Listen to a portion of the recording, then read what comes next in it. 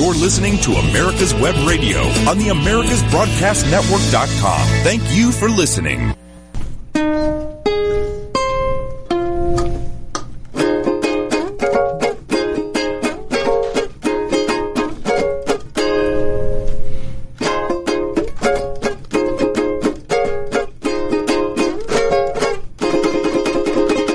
Y son exactamente las 2 de la tarde. Estamos en America's Web Radio. Hello, David Moxley.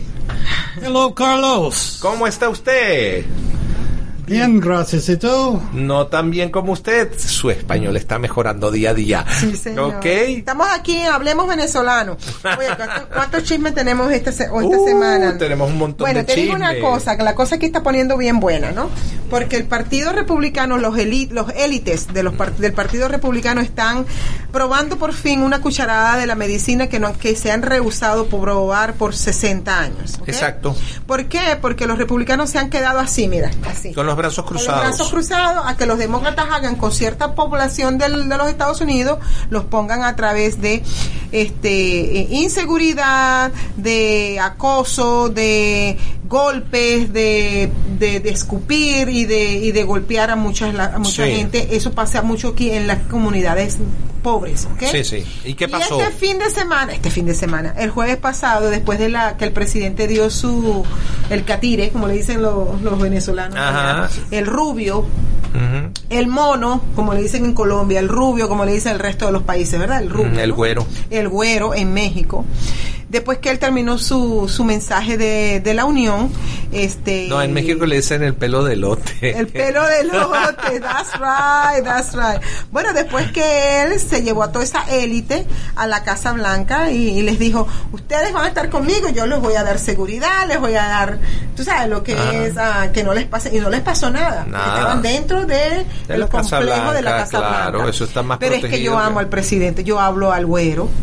Al catire, al güerito, al catirito, ¿qué pasó? El catire es este rubio, Dios mío, este señor, verdaderamente, mientras están ellos jugando tic-tac-toe, él les está jugando ellos están jugando a la vieja. Ellos están jugando a la vieja y el otro está jugando ajedrez. Ajedrez, pero claro. De 3 niveles, de 3 tiers. Sí, eso es lo que claro. está jugando él. Claro. Bueno, ¿qué fue esto fue mi análisis, o sea? ¿Qué pasó? Mi análisis es, yo les doy protección aquí, pero cuando ustedes se dejen la Casa Blanca, you are on your own. O sea, ustedes están responsables de su propia seguridad. Claro. Los han agarrado afuera de la Casa Blanca. Ajá. Supuestamente tenían que caminar hasta el hotel y eran 15 minutos de caminar. Sí, porque la ciudad de Washington es una de las capitales donde tú caminas, es como París o como Madrid. Sí. No es una ciudad de andar circulando en automóviles. Eso es, primero es muy caro y luego el tráfico en Washington es terrible. Puede ser que puedes andar en una bicicleta, en una patineta o llegas más rápido caminando a un lugar que manejando. Bueno, entonces resulta que esta gente se fue caminando a sus hoteles y en vez de llevarles 15 minutos se llevaron 2 horas. ¿Pero por qué? Porque se enfrentaron, los agarraron afuera de Los bloquearon, los Antifa, los Black Lives Matter, todos esos grupos anárquicos. Ajá. Los golpearon, los escupieron, los empujaron, los acosaron. O sea, curiosamente entre ese grupo había la misma gente ajá. que tanto te criticó el día que fuimos a una reunión, no voy a decir en dónde para no ser tan obvios, ¿verdad?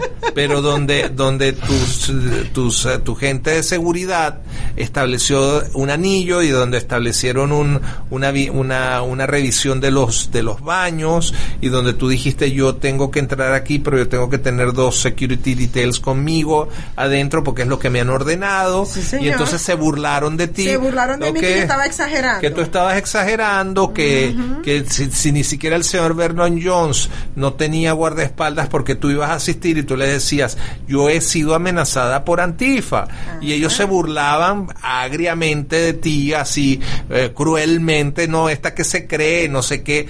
Y esta semana, vamos, como decía mi papá, el problema de escupir al cielo es que siempre te cae el escupitazo en la cara.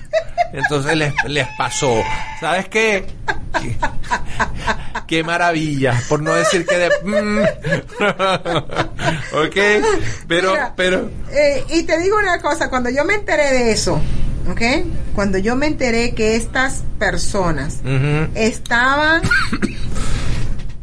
casi defecándose, fueron víctimas del mismo tipo de acoso al cual la que yo he sido víctima. Exactamente. Lo que pasa es que cuando los milicianos se dieron cuenta que empezó a aparecer mi nombre en el Twitter por parte de Antifa, ellos vinieron a mí y me dijeron, ¿estás siendo amenazada? Sí. Te vamos a dar protección. ¿La quieres? Yo digo, claro que sí. Y con lo del Black Lives Matter, fue como que la cereza de arriba del iceberg. Sí, pero tienes que tomar en consideración que las amenazas han sido tan fuertes que nosotros hemos tenido gente que se ha salido de la campaña por miedo a esta situación. O sea, esto no es como si sea en Venezuela juego de carrito, esto es realmente una situación muy delicada. Nosotros no estamos buscando caernos a golpes o a tiros con nadie, pero estamos preparados para cualquier situación. Mira tú lo que pasó en Portland con este muchacho de 17 años que mató a 3 tipos, los 3 eran delincuentes con un prontuario más largo que un rosario. Sí, señor. Y entonces la falta de civismo del fiscal general de Oregon, que de todas maneras le presentó cargos cuando se ve clarito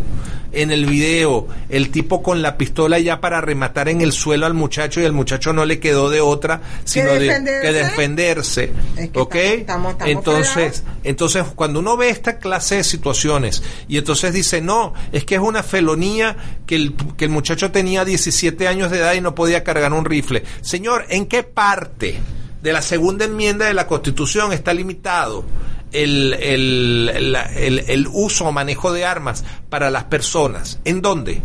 Esa es la forma de controlar, como han controlado a la población. Volvemos de nuevo a la segunda enmienda de la Constitución. No me vengan a decir a mí que no, es que son armas de guerra. Todas las armas son de guerra, para empezar.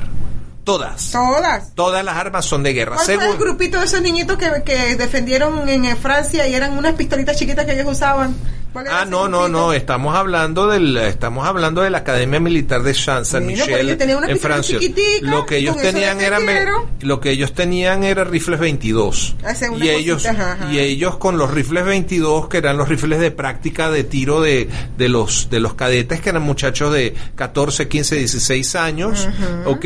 Una escuela militar, pero no era la academia militar de donde se gradúan los militares, no, era una academia militar. Una escuela, ¿ok? Y estos muchachitos de 14, 15 y 16 años pararon a la Wehrmacht alemana en 1940 durante 3 días, es lo que te estoy diciendo, ¿ok? Defendiendo su escuela. Que cuando hay guerra, cualquier arma es buena. Es buena. No, exacto. ¿Ok? Entonces, ¿qué pasa? Que vienen estos socialistas, estos comunistas, lo primero que quieren hacer es desarmar a la gente. Como lo hizo Chávez en Venezuela.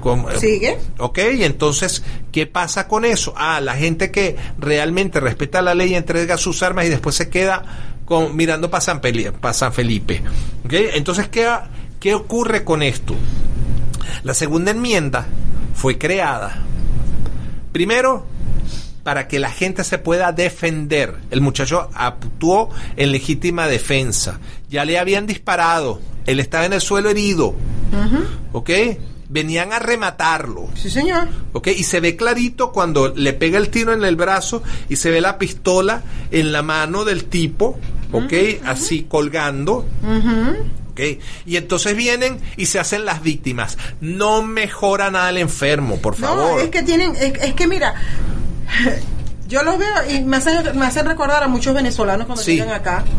Provocan la situación, provocan el drama y después al final se hacen las víctimas. Entonces las cosas, la segunda enmienda señala muy claramente, claro, la gente le da la vuelta y dice, no, es que eso es para una milicia bien organizada y no, señores. La Carta de Derechos de la Constitución de los Estados Unidos, lo que se llama el Bill of Rights, es una carta de derechos individuales de la persona. Yes, sir. ¿Ok? Entonces cuando te dicen el derecho de la persona a portar y poseer armas, ¿ok? Desde el punto de vista de la República, ocurre porque esas armas que tiene el individuo pueden ser usadas para la defensa de un Estado libre, a través de milicias bien organizadas. Exacto. Y esos son los ciudadanos que te están prestando protección a ti. Exacto. Ejerciendo el derecho de la segunda enmienda. ¿Ok? Yo jamás en la vida,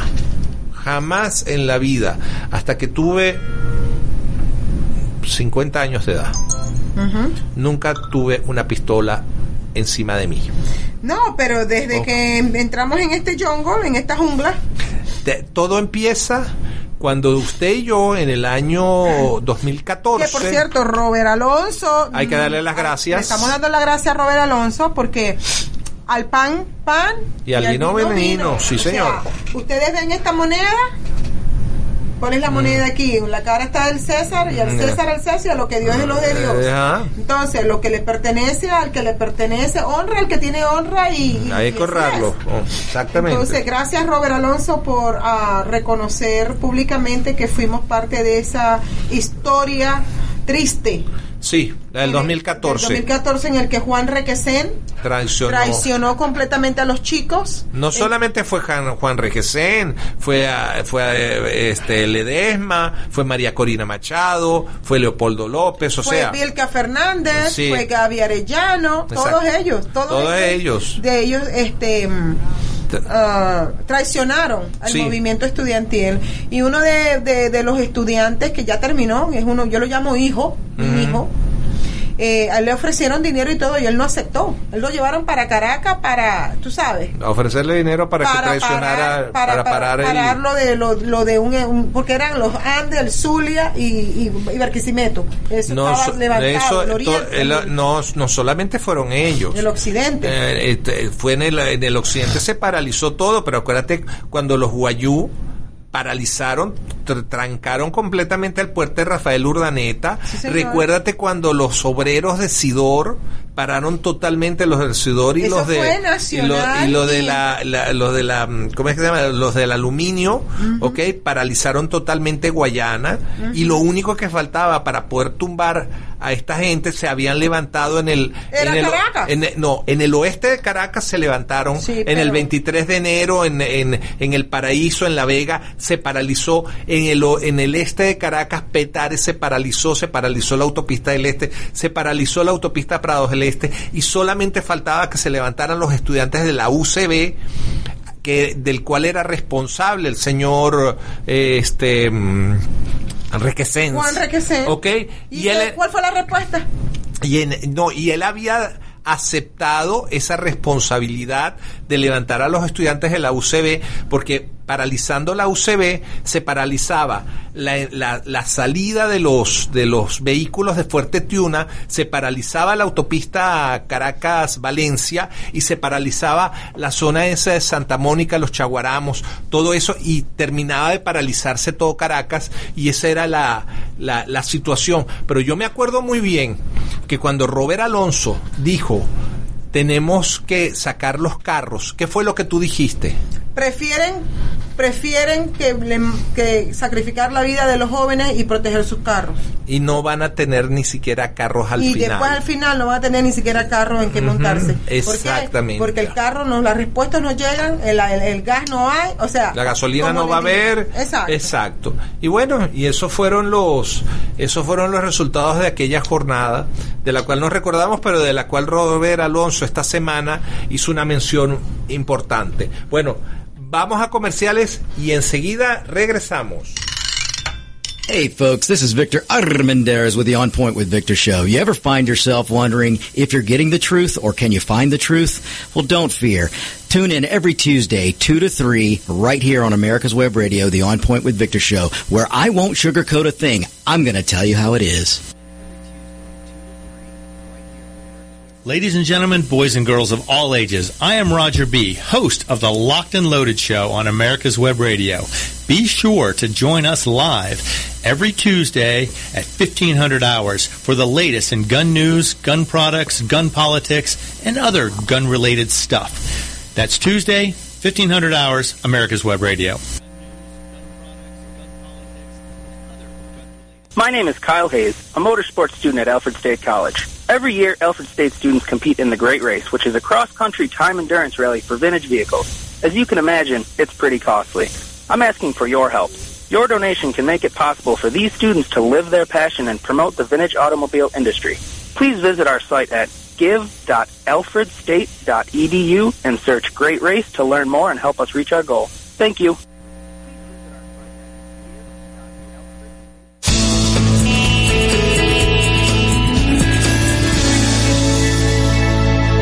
This is America's Web Radio. Would you like to have a show, talk about your business, or express your opinion on America's Web Radio? Just email gm@americaswebradio.com and we'll get back to you. Thank you.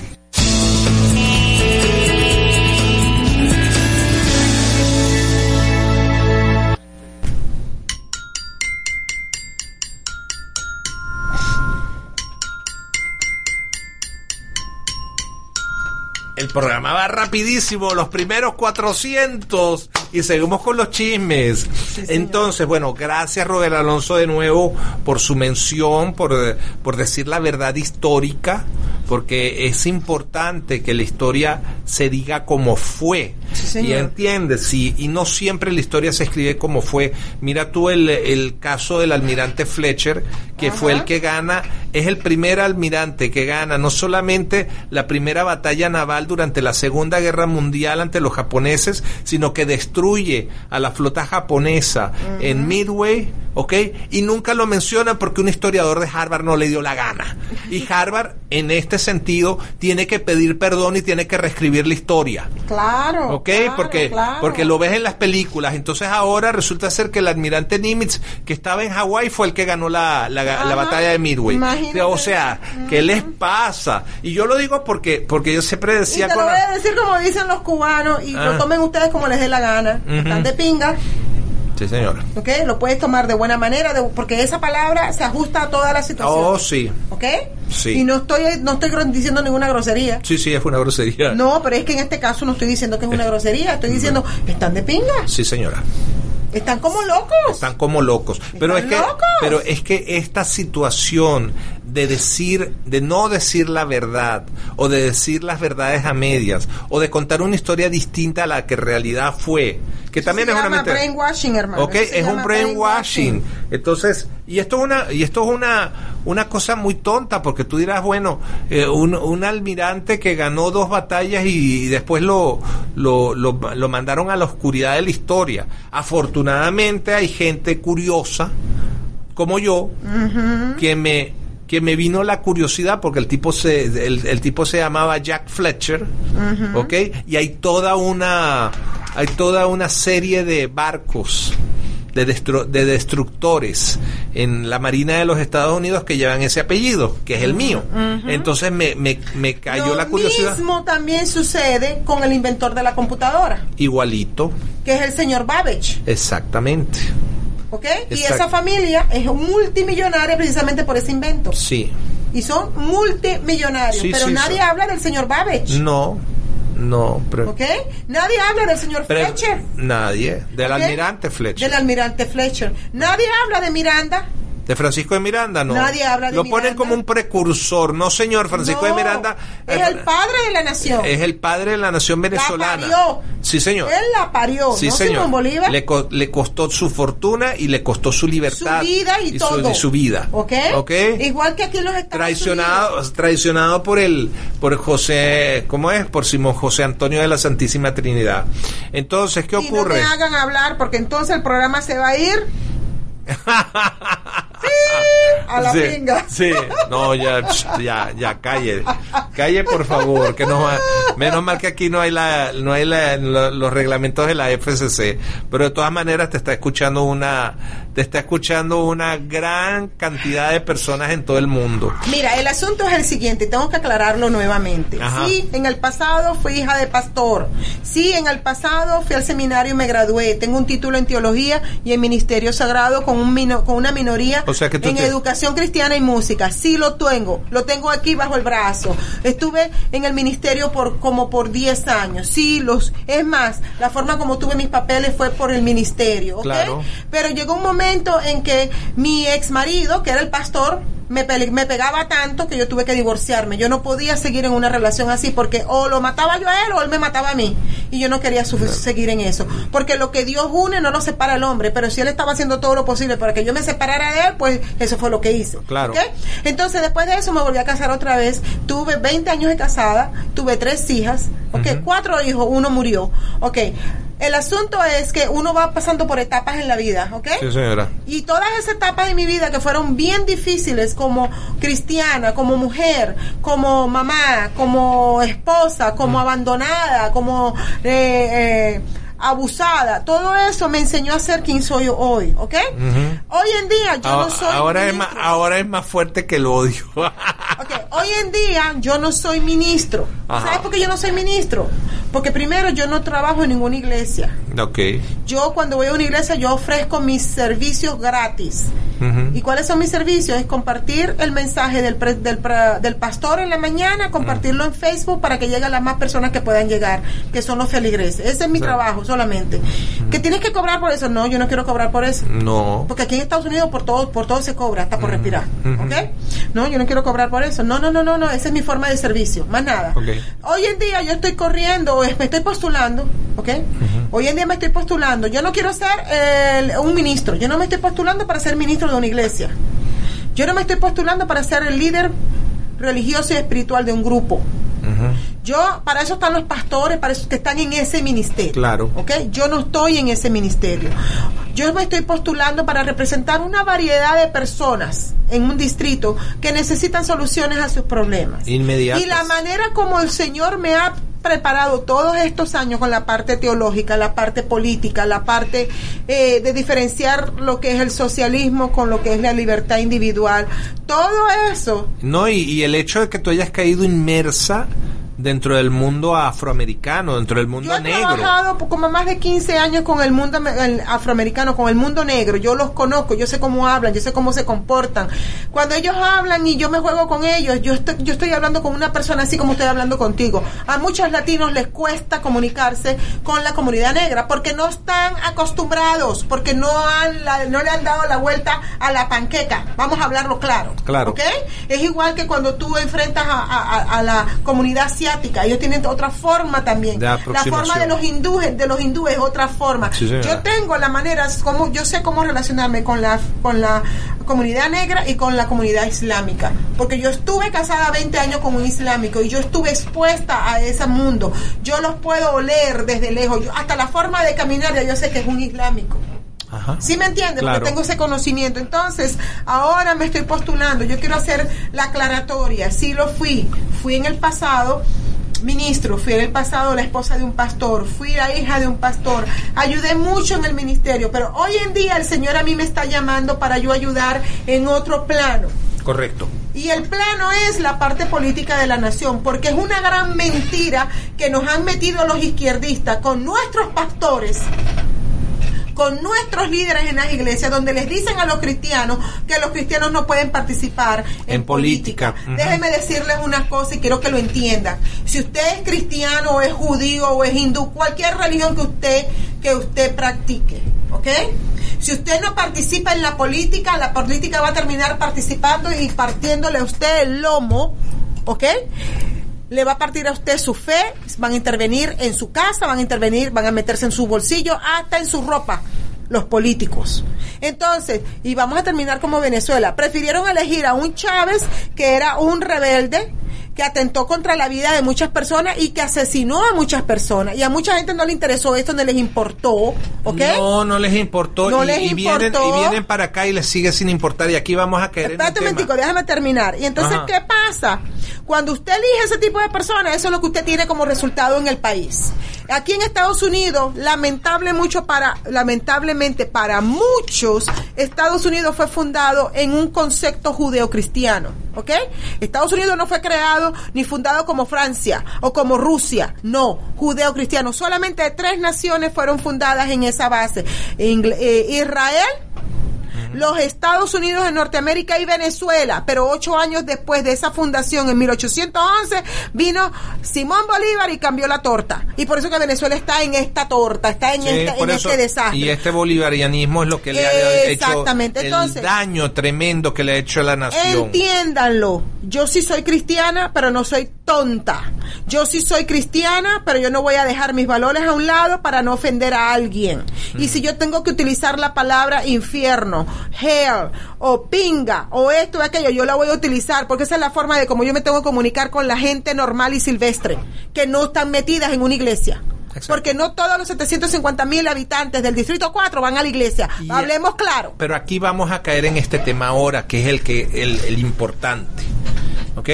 Por ahí anda una supuesta candidata a una alcaldía en el sur de Florida, en Hallandale. Sí, señor. Su nombre es Carmen Jacqueline Jiménez. Sí, ella es la que parió, vamos a hablarlo así. Porque ya estoy cansada de decir de la que creó. No, ella parió el ALBA.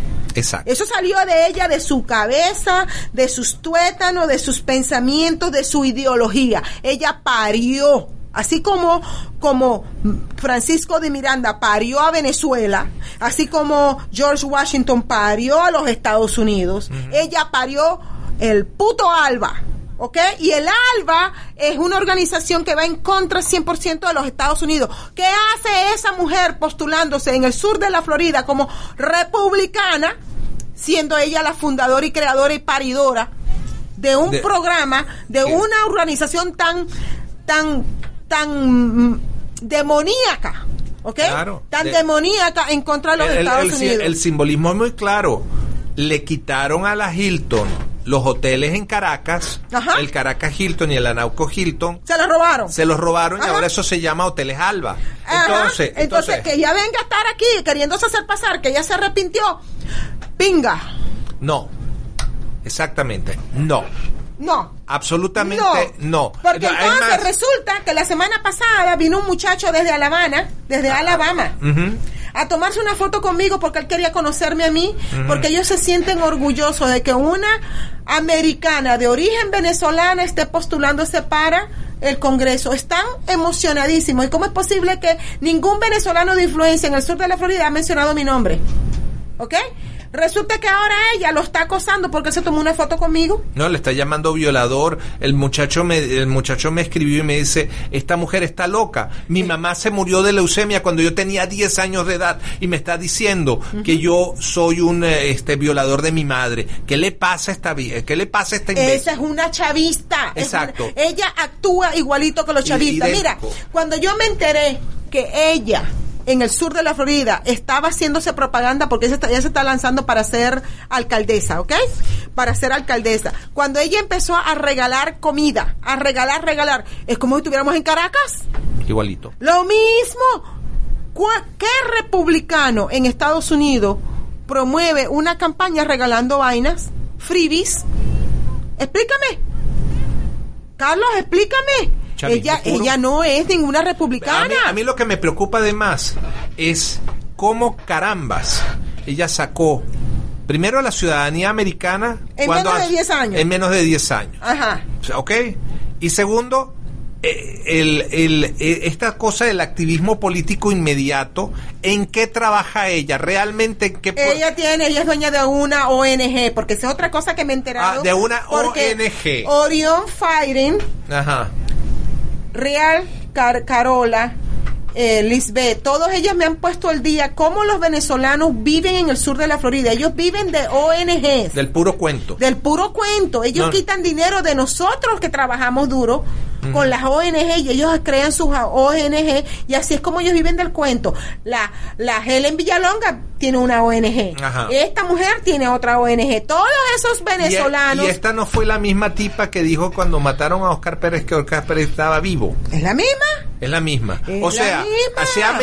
se ha metido dentro de la comunidad para misleading. La palabra misleading, o sea, es el engaño por el engaño en sí. Lo peor de todo es que cuando yo vengo diciendo desde el año pasado que el Partido Republicano está siendo infiltrado por socialistas, ella es un ejemplo, de cómo claro. El Partido Republicano está infiltrado. Exactamente. ¿Okay? El otro es Marco Rubio. Marco Rubio está demostrado que él interviene mucho por los socialistas venezolanos en la Casa Blanca. Bueno, yo me sorprendí cuando Lilian Tintori llegó a la Casa Blanca de la mano de la mano de Marco Rubio. Y Marco Rubio sabe lo que es el socialismo.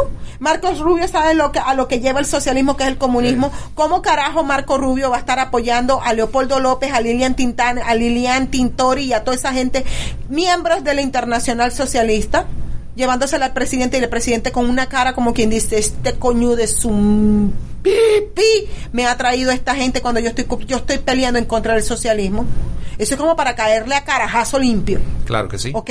Una afrenta de esa manera. Sí. Mira cuando dijo el presidente este año en el Estado de la Unión, Estados Unidos nunca será un país socialista. ¿Viste la cara de nalgas que tenía el Guaidó allí en el Congreso? Claro cuando él sí. dijo, se puso así. Claro. Ah, ¿por qué? Porque el objetivo de estos venezolanos, hijos de su gran pi, es venir a cambiar la mentalidad del americano para meterles el socialismo para que ellos dependan del gobierno como ellos siguen dependiendo. No me jodan. Y aquí caemos otra vez en tu nombre.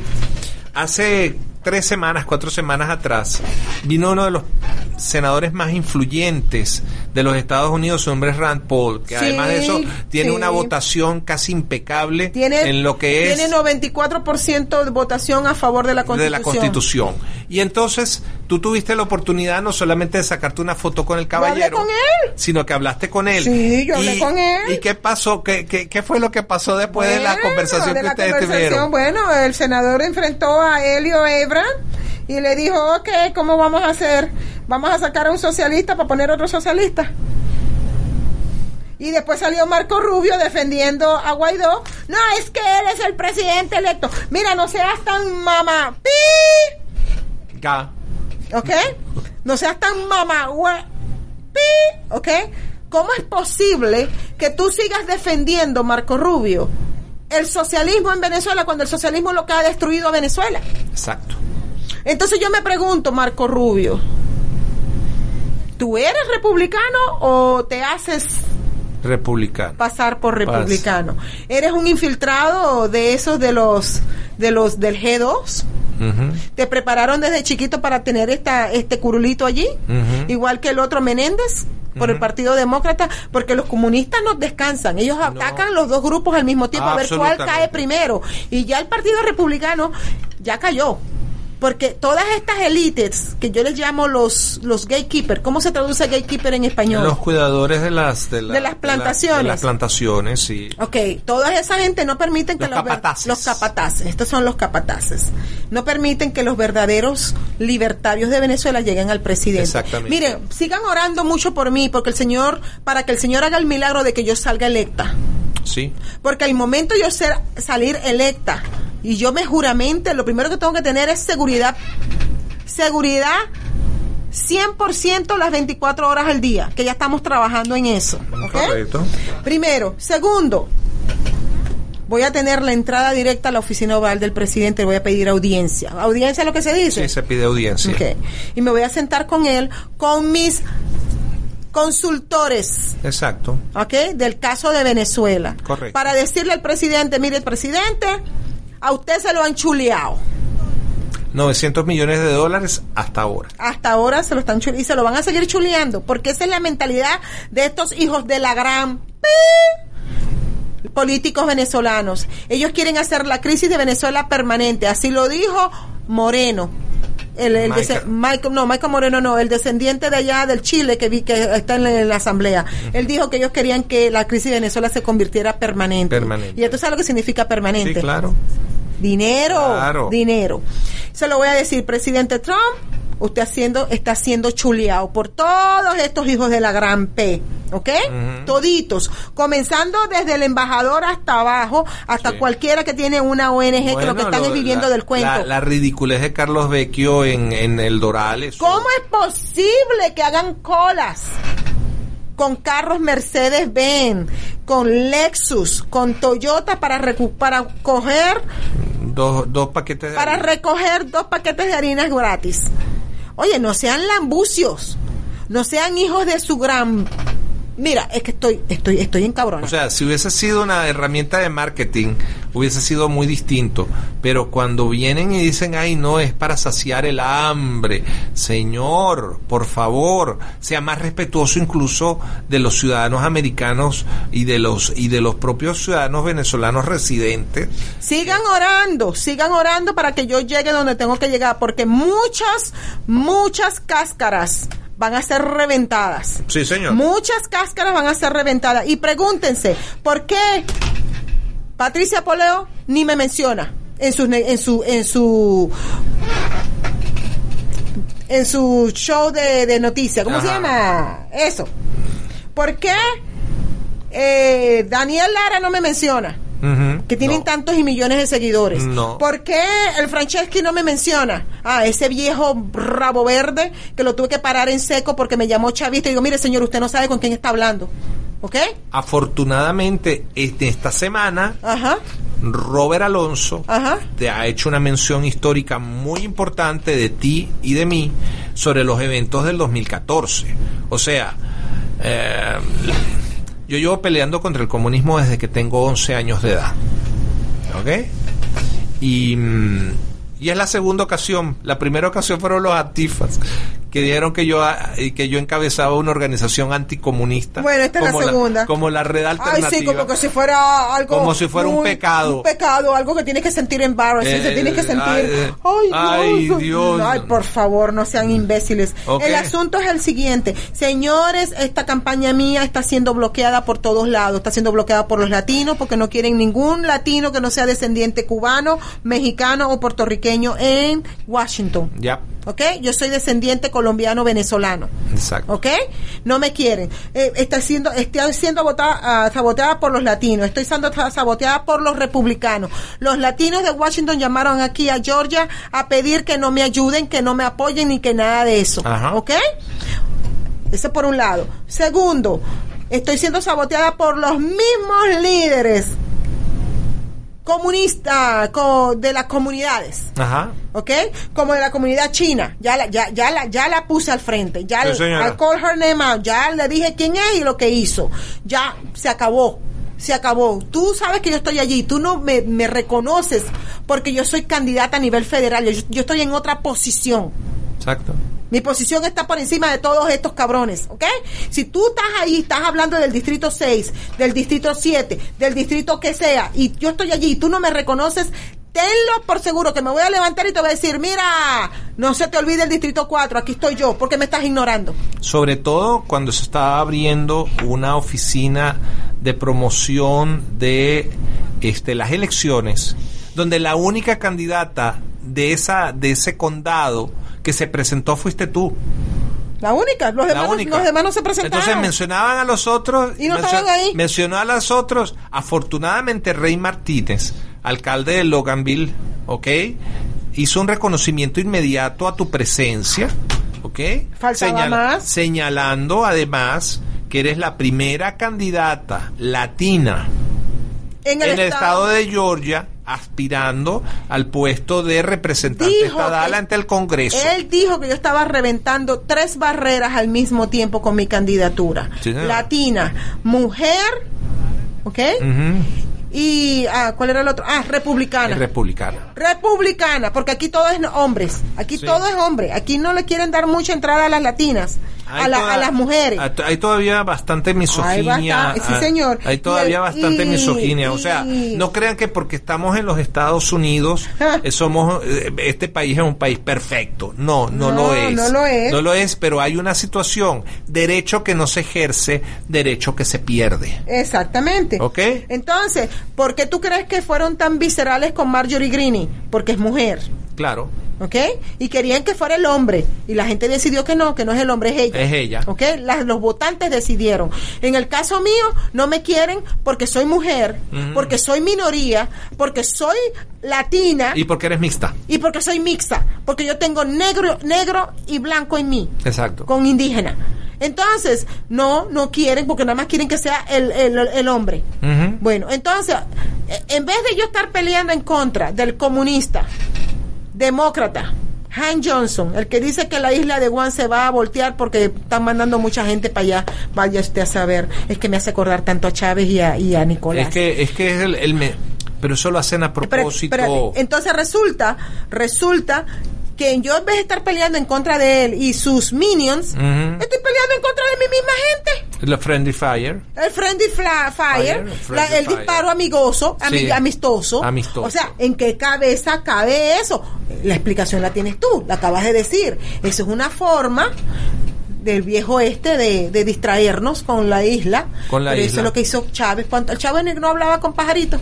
No, ese fue Maduro el que hablaba. Maduro hablaba con pajaritos. ¿Y el Chávez con quién? Con el propio Simón Bolívar. Con Simón Bolívar. Lo sentaba ahí. Ven, siéntate aquí, Simón Bolívar.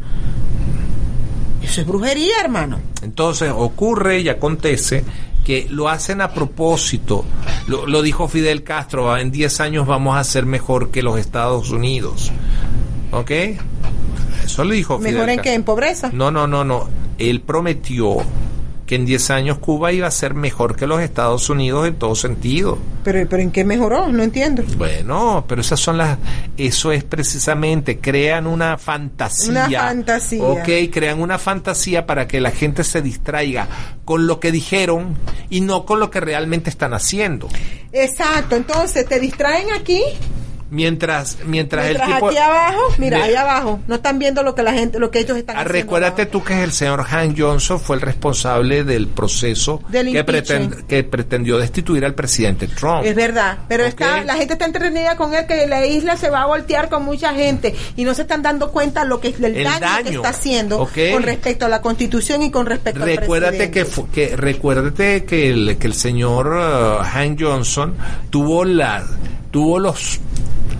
los riñones, por no decir la palabra fuerte, de solicitarle al Departamento de Estado, al señor Pompeo, que protegiera a su amigo. A su amigo, no, que lo protegiera porque era un asunto de derechos humanos. Un individuo que tiene 2 cargos de pedofilia, que acaban de demostrar que violó a una niña de 14 años en ese momento. Ese es el amigo de Johnson. Y esos son los amiguitos de Han Johnson. Y ese es el amiguito de Maduro. Exacto. Entonces, si él interviene por Evo Morales, él está interviniendo también por Maduro. Él está interviniendo a favor de todo ese de toda esa maraña de esa manada, porque son animales, esos no son gente. Exacto. Entonces, ustedes de verdad quieren deshacerse de lo que está pasando en Venezuela. Vaya a www.johcruz 2020.com y empiecen a meter dinero en la campaña, caballeros. Déjenme corregir eso, pásame el coso, oye, pásame eso. JOHSIECRUZ 2020.com. ¿Ok? Ese es el website. Usted vive dentro de los Estados Unidos, por favor, no vaya a donar más de $2,800 por persona. ¿Ok? Ahora, aquí ha ocurrido otro milagro. Otro milagro. Después tenemos que decírselo a la gente para que la gente se dé cuenta que realmente esta campaña está en manos de Dios, no está. ¿Ok? Después de que nosotros salimos de esta emisión la semana pasada, yo recibí un email de un señor de Colorado que nos dijo que ellos estaban muy interesados en apoyar tu campaña. Qué bueno. Y yo dije, me están vacilando. Sí, de Colorado.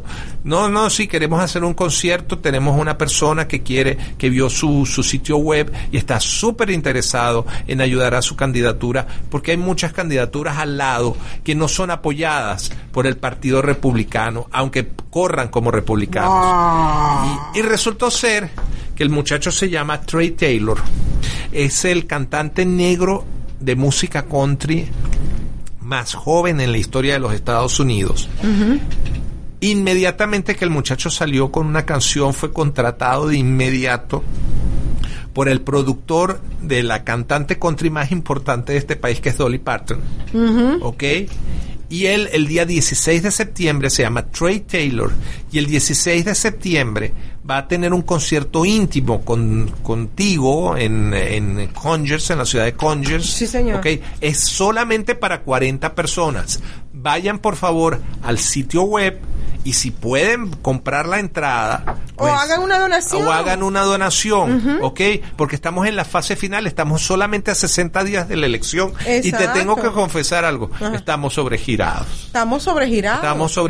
Entonces, estamos sobregirados. Entonces necesitamos... Y me ha puesto, tú sabes, la caricatura del perro, la caricatura o las acciones del perro persiguiéndose el rabo. Claro. Así me tienen ellos. Así pretenden. Entonces, no, que ya te vamos a dar la lista. Ya han pasado 4 meses y no me han dado nada. No dieron nada. No me dieron nada. No me están dando ni siquiera una lista para yo llamar. Señores, por favor, ya apóyenme, mándenme $20. Nada. Me han bloqueado completamente.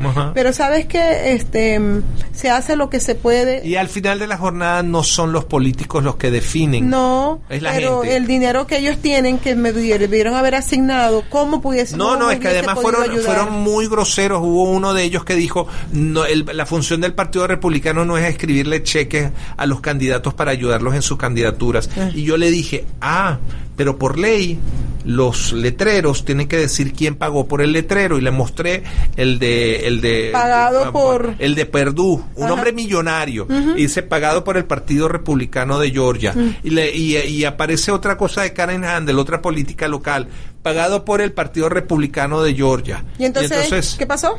¿Qué pasó? Me colgó. Me colgó el teléfono. Sí, porque así son. Ellos creen que uno es tonto, ellos creen que porque uno viene de otro país y uno tiene otra cultura y uno tiene otra mentalidad, ellos creen que uno es tonto, ¿sí me entiendes? Sí. Que uno no pone las cosas una tras la otra. Y los enfrentamientos que he tenido han sido, el lenguaje que han utilizado ha sido absoluto y totalmente racista. Exacto. ¿Ok? Entonces, por ejemplo, mira lo que le pasó a Derrick Grayson. Pero no lo dejaron hablar porque esas son las reglas. Todavía está esperando que le manden cuáles son las reglas. ¿No? Y la situación es muy chistosa, porque me dice, ¿qué vas a hacer? Y yo les digo, como decía mi padre, los niños dicen lo que hacen, los viejos dicen lo que hicieron, y los pentontos dicen lo que van a hacer. No, y ¿okay? Que yo no voy a decirles yo lo que yo voy a hacer. Exactamente. ¿Qué les pasa? Seguimos hablando. Entonces, tenemos a esta señora volviendo al sur de la Florida con esta mujer. Son personas que vienen con aspiraciones a volar alto. Sí. Yo tengo en este país más de 27 años viviendo. Y cuando me lanzo para esta campaña como candidato es porque estoy viendo la necesidad. Claro. No porque tengo aspiraciones a llegar a algún lugar. Esta gente lo que está es trabajando como los islamistas. Sí. Trabajando de abajo para subir hasta llegar a donde está Ilhan Omar. Y no les importa destruir esta nación. Y no les importa. Entonces, ahora resulta que este muchacho que se tomó una foto conmigo de Disobey, está siendo amenazado por ella y por el grupito de estos chavistas, ¿ok? Eso es inaceptable. Eso es inaceptable dentro de los Estados Unidos. Hermano, búsquese un abogado y póngala en el escándalo a esa hija de la gran porque hasta donde yo sé, sí, la primera enmienda de la Constitución garantiza la libertad de expresión, pero siempre tiene uno que ser responsable de lo que uno está diciendo.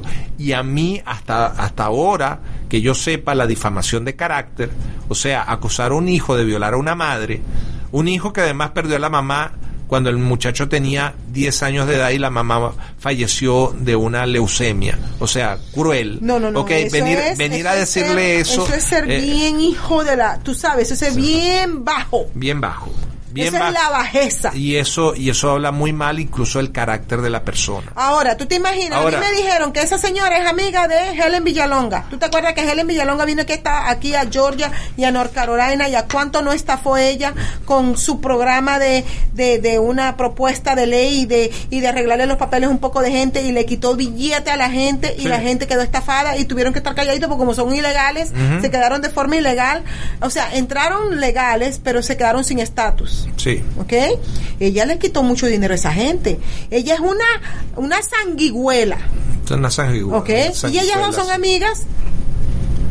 Dios los cría y ellos se juntan. ¿Ok? Dios los cría y ellos se juntan. Nos quedan 12 minutos todavía de programa. 12 minutos. Ok. Ya le dimos las gracias a Robert Alonso. ¿Qué otra cosa tenemos en el tintero? ¿Qué es lo que está pasando en Venezuela? En Venezuela no les están dando a las personas acceder en el internet a ciertas páginas, porque yo te mandé una foto donde dice que si siguen intentando acceder a esa página los van a poner presos. Esto es lo que... O sea, en Venezuela está el comunismo, eso es comunismo. Absolutamente en esta cuestión. Déjame ver dónde lo mandaste. No está aquí, entonces está en el otro lado. El problema venezolano es que va a tener que haber alguna fórmula para la gente para que los IP address no aparezcan no aparezcan a la vista de los gobernantes, de los gobiernos. Aquí está el mensaje. Cuando la gente trata de abrir el mensaje de Robert Alonso, okay, dice: el material que usted está tratando de bajar contiene mensajes terroristas contrarios al pueblo de Venezuela. Si persiste en abrir esta página, será debidamente encausado por las autoridades competentes. Sí, señor. Esta es una advertencia. Vamos. O sea, ¿qué más control que eso? Vamos, entonces. Ahora, te digo una cosa, Lugo, se llama Zenaida Lugo. Ajá. Este tipo de corrupción de toda la ayuda humanitaria que llega a Venezuela, tanto de Estados Unidos como de Europa, eso sucede por el sistema socialista implantado. Claro. Ya el señor Robert Alonso lo dijo, hay que quitarnos el chip del socialismo de la cabeza. Por fin. Porque si seguimos con la misma mamahuevada, vamos a seguir fregados. Es que el principio político que nos enseñó el señor Mansuetti. No. ¿Quién? El de la no violencia, el de la... Gene Sharp. Okay. Gene Sharp decía que para que pueda haber un cambio, sí, señor, tiene que existir lo que se llama el desafío político. That's right. Okay. Lo opuesto al comunismo es el capitalismo, no es la socialdemocracia. La socialdemocracia y el socialismo y el comunismo pertenecen a la misma familia. Es lo opuesto a la tiranía es la libertad. Lamentablemente los políticos de izquierda, todos, tú lo ves en el caso de Ramos Ayub, todos son unos pequeños dictadores. Todos son. Y eso es lo que es la Jiménez aquí cuando está tratando a este muchacho. Exactamente. Como que si ella fue una dictadura y todavía no es un alcalde y mira cómo se está comportando. No tiene poder. No tiene poder. Imagínate, y mira cómo, cuando llega al poder. ¿Okay? Si es que llega. No es que va a llegar ni siquiera al poder, porque déjame decirte una cosa. Ella es ciudadana americana. ¿De dónde? Aquí hay una fetidez. Hay algo podrido en el proceso que la convirtió a ella ciudadana americana. Ella fue y es una enemiga de los Estados Unidos. ¿Quién le permitió a ella aplicar para la ciudadanía americana? Ella la debieron haber devuelto inmediatamente. No la debieron ni siquiera dejar entrar al aeropuerto. Ella tenía que estar en la lista negra de terroristas. Cuando yo vine hace más de 27 años, en el avión te hacían llenar un papelito donde decía usted era comunista, usted es parte de algún grupo socialista. O nazi. Me acuerdo pues, muy bien. ¿Qué pasó con ella? ¿Por qué la dejaron entrar? Exacto. Eso fue Bush, Obama. Y Obama. Claro. Porque si ella es ciudadana en 10 años, eso quiere decir que ella entró antes de Obama. Sí, señora. ¿Ok? Y ahora está aspirando a ser alcaldesa. O sea, ella ni siquiera está aspirando a ser comisionadita, no. Ella quiere entrar y tener mandar. poder y mandar. ¿Ok? Y yo que tengo aquí 27 años, que me chupé la Constitución, que me asimilé, que sé cómo piensa el negro, cómo piensa el blanco, cómo piensa el americano, que yo les doy respeto a todos aquí. No tengo esas aspiraciones, nunca tuve esas aspiraciones de llegar a ser líder dentro de Estados Unidos, y estos recién llegados lo que quieren es venir aquí a joder y a dañar a los Estados Unidos. Hell to the no. ¿Ya? No. Si yo salgo electa, cuando yo salga electa y me juramente, yo voy a ser enemiga declarada de todos esos hijos de la gran puta. Y perdona que hable así, pero son unos desgraciados malagradecidos que Estados Unidos les abrió las puertas, los recibió y están aquí destruyendo el país. Y si este mensaje es para ellos y los amigos y los que contribuyen en sus campañas y los que los entrevistan, este mensaje es para todos ustedes. No sean malagradecidos y desgraciados. He dicho. Nos vemos la próxima. No, todavía que tengan buen día. Te faltan 6 minutos. No, hombre, pero es que es así. David, I have to say it in Spanish because I am fed up. I am fed up with this Venezuelan here pretending to be mayors, pretending to be and bringing their bullshit from Venezuela and promoting being a Republican here, promoting freebies, promoting... This case is, for example, Carmen Jiménez. She was the founder of ALBA. ALBA is a communist mechanism where they put all the nations of Latin America against the United States. Exacto. And now she is aspiring to be a mayor in South Florida. She is not the typical Chavista.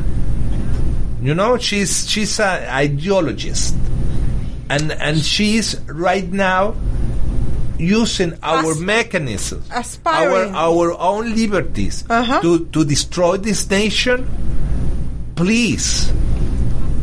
And that's what happened in South Florida with this person, because it's not a lady, it's not even a woman, okay? With this person that is bringing communism to the United States. She's not the only one. No, but this is a very punctual case. This is a very specific... Every person who's helping her to get to power is going to be guilty of the destruction of the United States and treason. Because the woman, that lady, and I'm not going to call her like... What's her name again? Carmen Jiménez. Because that woman... She delivered Jiménez.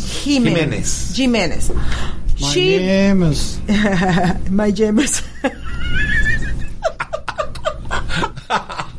Okay. She is the mother who delivered a baby, and the baby name is Alba. Alba is the opposite, the enemy of the American economy system. And she's here pretending to be a Republican and treating people on the private message, acting like she's a dictator and telling and intimidation, giving this guy intimidation messages, harassing him, and she's not even in power. Could you imagine when she's in power? Well, nos vemos. You're listening to America's Web Radio on the AmericasBroadcastNetwork.com. Thank you for listening.